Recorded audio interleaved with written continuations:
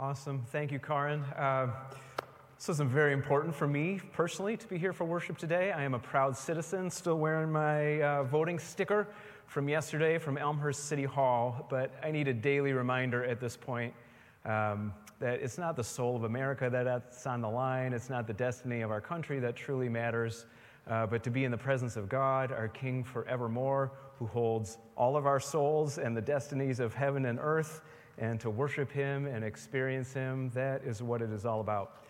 So for sermons for these next 3 weeks, we are going to dwell with a very short little book called Philemon, and hold that together because Philemon had really a dilemma of his own 2,000 years ago with some of our current political dilemmas.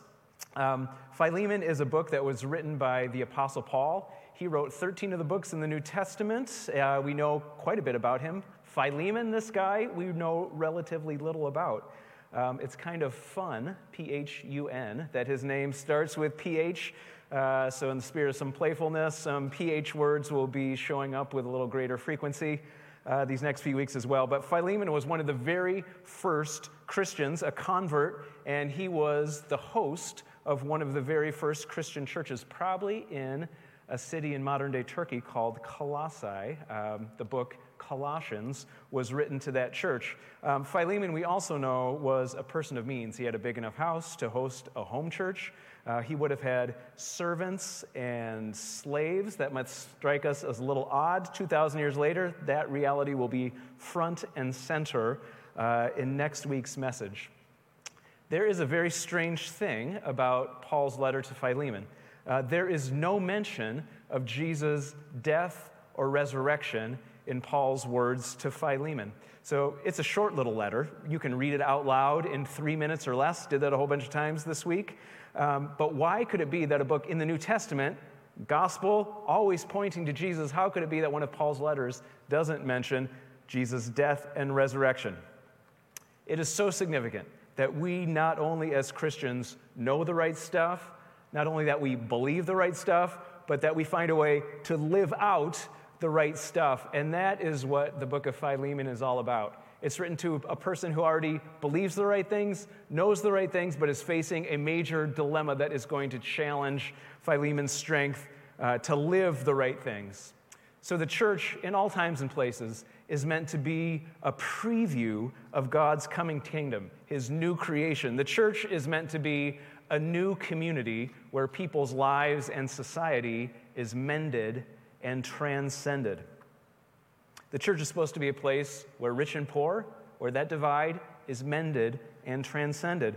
Male and female, slave and free, Jew and Gentile, black and white, young and old, all of those social differences mended and transcended by following Jesus together. Native and immigrant, liberal and conservative, Republicans and Democrats. Like the way of Jesus is so good, it is strong enough to mend and transcend all of those differences. And don't we need some more of that today, right? Don't we need more of that? Here's how Paul's letter to Philemon begins. We're going to read only the first 7 verses for today. Paul starts, Paul, a prisoner of Jesus Christ, and Timothy, our brother, to Philemon, our dear friend and fellow worker, and also to Apphia, probably his wife, our sister, and Archippus, maybe their son, our fellow soldier, and to the church that meets in your home. Grace and peace to you from God our Father and the Lord Jesus Christ. Whenever the Apostle Paul wrote a letter, the opening words are kind of like an overture in which the big themes are anticipated. So Paul identifies himself, of his 13 letters here, the one and only time, not as an apostle, not as a servant of Jesus, but he calls himself a prisoner. He's going to make a big ask of Philemon, but he identifies himself not in terms of a position of power or authority, but in a position of weakness and humility. I am a prisoner writing to you, Philemon, is how Paul begins. It's also a little unusual that Paul identifies a co-sender, his protege, a young man that he was mentoring, Timothy, as also being behind this letter. So the way Paul introduces himself starts with humility and makes it clear that this is not just a private thing between Paul and Philemon, but this is going to be a public thing with social implications. That relational dynamic is reflected in the words in yellow on the screen. Paul chooses to identify Philemon as his dear friend. Old translations use the word beloved, and they call him a fellow worker. They call Archippus a fellow soldier. And Paul brings up the reality that there's a house church, a social group that meets in Philemon's home. All of that underlines the public and social nature of what's going to happen in this letter. So, Paul calls Philemon his dear friend. I think this is a lovely way for Christians to identify one another as dear friends, if I can call you that over the live stream lens today. To make this a little more real on the day-to-day and American front, I also think this is a lovely way for ourselves as fellow Americans to identify our friends and neighbors. So yesterday I was downtown at Elmhurst City Hall. My wife Sarah and I had both filled out ballots ahead of time. I was bringing them there simply to drop off. Showed up about 12:30 in the afternoon. There was a huge long line of folks who were queuing up socially distanced outside of City Hall. And I faced a little dilemma thinking to myself, like, oh my goodness, do I cut to the front of the line to drop off this ballot? Or is this a moment to, given the hard feelings that many of us have and maybe the anxiety of the voting process at this point, to play it cool and wait a half hour just to put this in a drop box? So there was a woman near the front of the line who saw me, I think, mentally hemming and hawing a little bit, and she motioned me up and kind of read my body language correctly and was like, hey, do you have a ballot just to drop off? Talk to this woman right inside the door. So what a lovely gesture. What kind citizenry and friendship. Stepped inside the door. The woman on the inside could not have been more polite. It was a little bit maze-like in the Elmhurst City Hall, up and down staircases. Everybody I interacted with in the 2 minutes that I was indoors was super kind, super polite. Maybe I've been watching too much news, reading too many internet posts lately, but folks were lovely. After I dropped our ballots off, I was exiting maybe at the same time as 5 or 6 other people. I simply held the door open, so in this coronavirus era, everybody else wouldn't have to touch the door. Each person looked me in the eye from behind their mask and offered a big warm thank you. It really was a lovely experience as an American citizen. I came away from that thinking, if this is who we are, why is more of our public life not like this? Because I'm pretty confident that 50% of the people in the building were voting one way, and 50% in the building were voting the other way. But our linkage and friendship over simply the act of exercising our citizenship was enough to create at least friendship for that day. Paul leans into this dynamic further in the next few verses of the letter to Philemon. He says this, I always thank my God as I remember you in my prayers, because I heard about your love for all his holy people and your faith in the Lord Jesus. And I pray that your partnership, it's a crucial word, that your partnership with us in the faith may be effective in deepening your understanding of every good thing we share for the sake of Christ. Your love has given me great joy and encouragement. Because of you, brother Philemon, you have refreshed the hearts of the Lord's people. So that word in yellow there, partnership, we might say fellowship. The Greek word there, which occasionally we'll hear in English, is the word koinonia. If you haven't heard that word before, that's one of the handful of biblical words that I would recommend to your own vocabulary. Koinonia is this awesome word of being in relationship, partnership, fellowship, trust. When Paul talks about sharing the same heart as Philemon, he not only uses the Greek word for heart on one occasion, he also uses the Greek word for guts. It's a harder word to pronounce, splanchna, that they're sharing the same guts or intestines as they serve Jesus together. The most awesome thing about koinonia, or the partnership that Paul is describing and calling forth in Philemon's mind and heart here, is that it is an action word.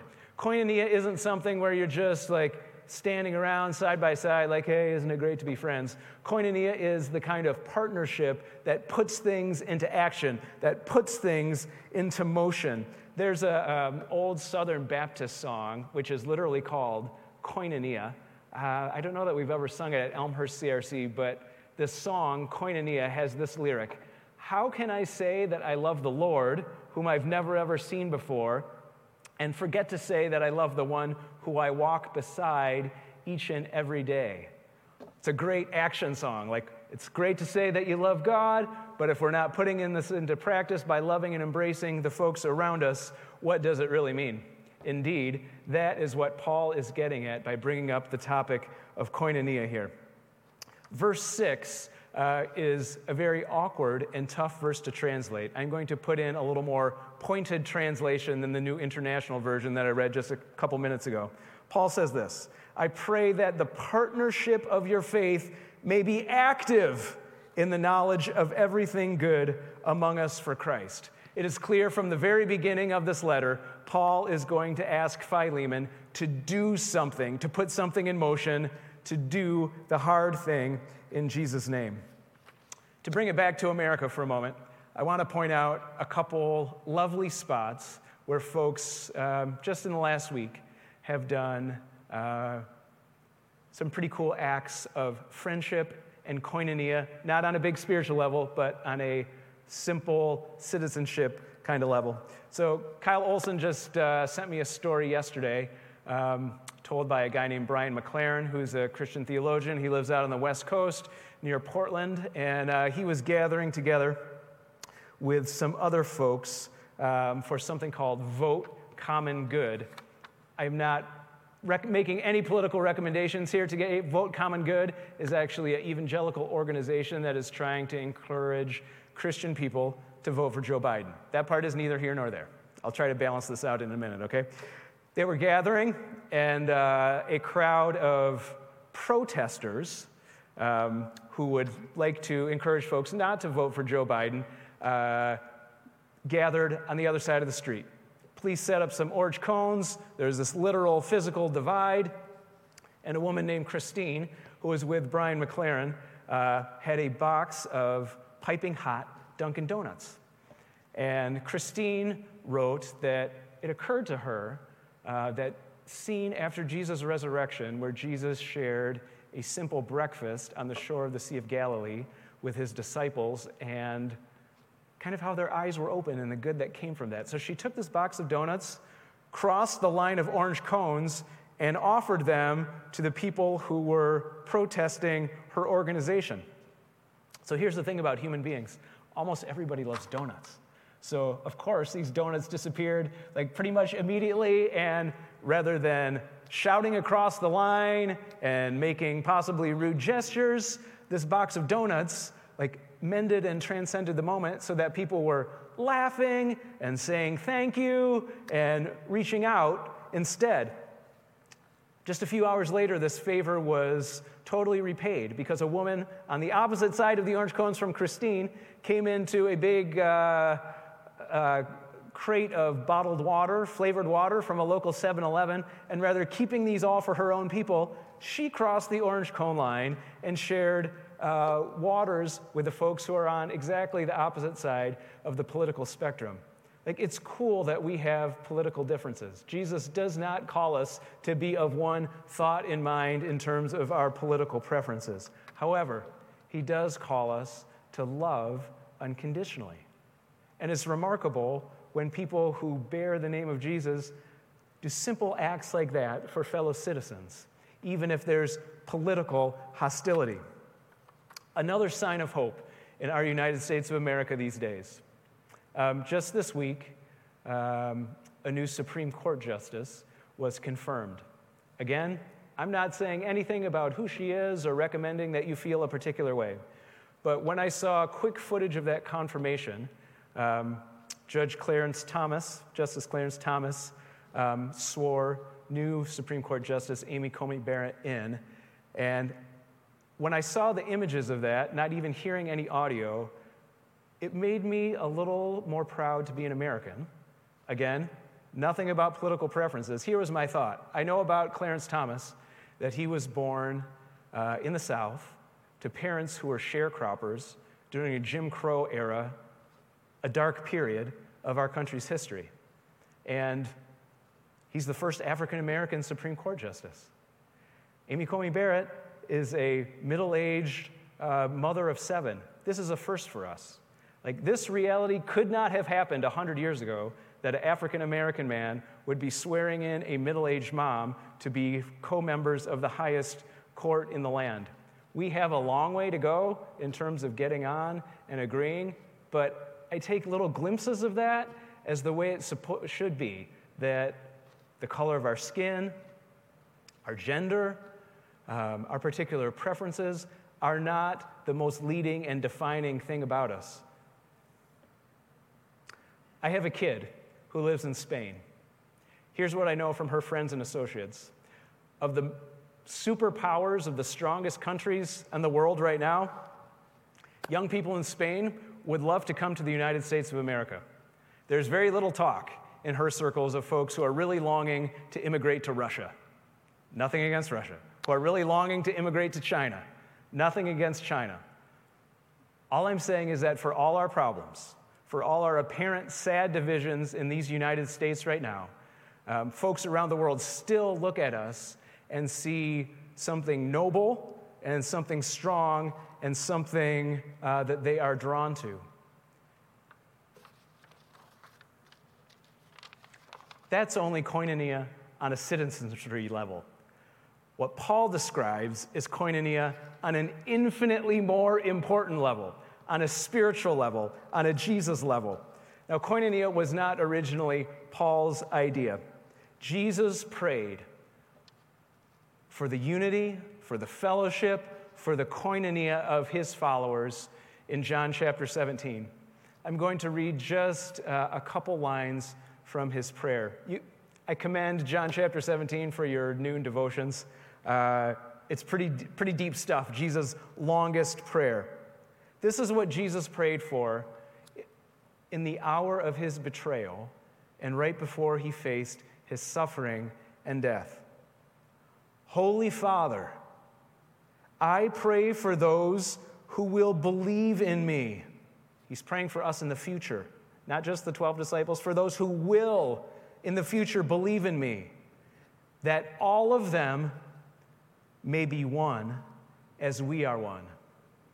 Jesus prayed this for followers his in the first century, Jews and Gentiles, Samaritans, women, men, slaves, free men, tax collectors, soldiers, that all of those groups may be one as Jesus and his Father are one. And Jesus could see down the corridor of history already, and he was praying this for people like us, people walking his path 2,000 years later, that we may be one.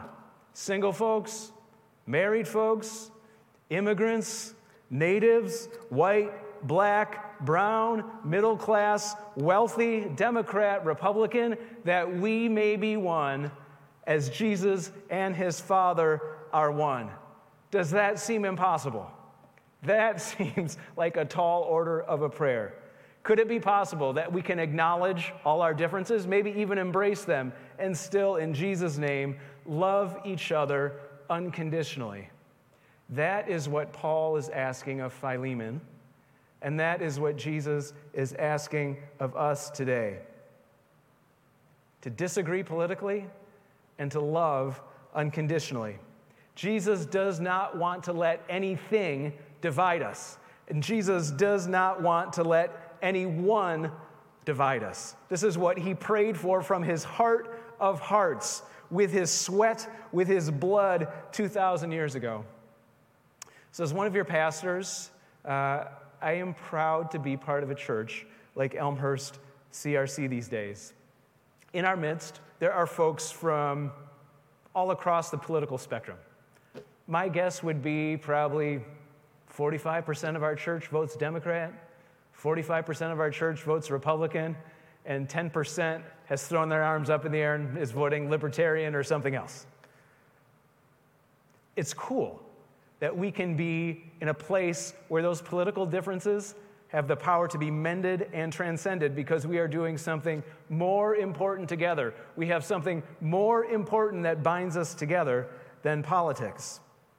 I'm proud to be part of a church that in 2021 that is literally home to not only folks that were born in the United States of America, but folks who were born in at least 10 different European countries, at least a handful of different South American countries, a handful of different African countries. It is amazing what the Holy Spirit is doing in our time to bring people from all corners of the earth and walks of life, even in local congregations like our own, to be even small reflections of how big and beautiful the wider body of Christ is. And this is because walking with Jesus mends and transcends any human difference that we could think of. I would like to recommend, in the spirit of koinonia being an action word, 2 behaviors for you, and we'll put this into action, into prayer in just a moment. Number 1 is to join with the Spirit of Jesus in praying that we might be one as Christians this very week in following and pointing to Jesus. That we may be one, even this election week, in following and pointing to Jesus. There are going to be things that bother you. Tuesday night might last forever. Things might turn into short-term chaos if the election results are not clear. And we will keep praying that we might be one in following and pointing to Jesus, even in the midst of this. Second thing that we can do is to look for opportunities to love unconditionally, preferably someone that you disagree with politically. That's why I really wanted to tell a couple of these stories of folks sharing donuts, folks sharing bottles of water. It doesn't have to be some big, huge thing, but some small sign that maybe even this week, perhaps on Tuesday, perhaps on Wednesday, that you can demonstrate love and affection, particularly for someone that you disagree with politically. This is the way of Jesus, who came from heaven to earth when we would not receive him, when we would not agree with his agenda, when we would not adopt his mission, and yet he loved us unconditionally and prayed for our unity. In just a moment, we have the opportunity to go to Jesus' table, which indeed transcends all of our differences. As we go there, let us pray and reflect the things that are on Jesus' heart and his agenda for us these days. Lord Jesus, we are grateful for your fellowship, for your partnership, for your koinonia with us by coming from heaven to earth, to walk among us and in our shoes, to bear our sin, to receive our death and turn it around and share with us everlasting life. Lord, we repeat the words of your own prayer that you will make us one as your followers, even as you and the follower are one. And Holy Spirit, whisper to us this week and use us as your agents, as your ambassadors, to do the little acts of love and kindness that signal that we are indeed all in this together.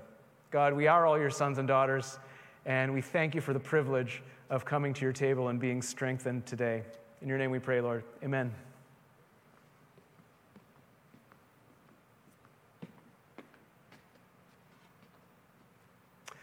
Hey, again, if you're at home, you can pause the live stream, collect some bread and some crimson drink. We will wait for you. Would love it if you would join me with these words of preparation. You can read along the words in yellow. The Lord be with you, and also with you. So lift up your hearts. We lift them up to the Lord. Let us give thanks to the Lord our God. It is right to give our thanks and praise. On the night that he was betrayed, our Lord Jesus took bread, and after he had given thanks to God, he broke it in the presence of his disciples and gave it to them, saying, "This bread is now my body, which is given for you. As often as you eat of it, do this and remember me." So I invite you, wherever you are, to take a piece of bread, to remember Jesus and his prayer for our unity, and that he has given his bread, his body, to mend and transcend all our differences and give us a common food. Let's eat together.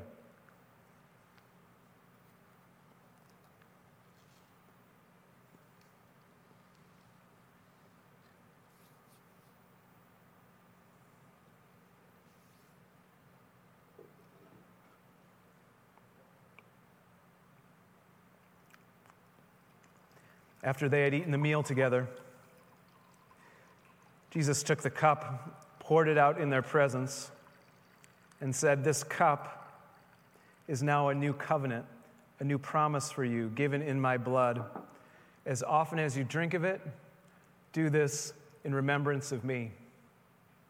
So wherever you are, I invite you to take and drink and remember the sacrifice of Jesus' blood on the cross to wash away all of our sins and diseases and sad divisions and to make us one. Let's drink together.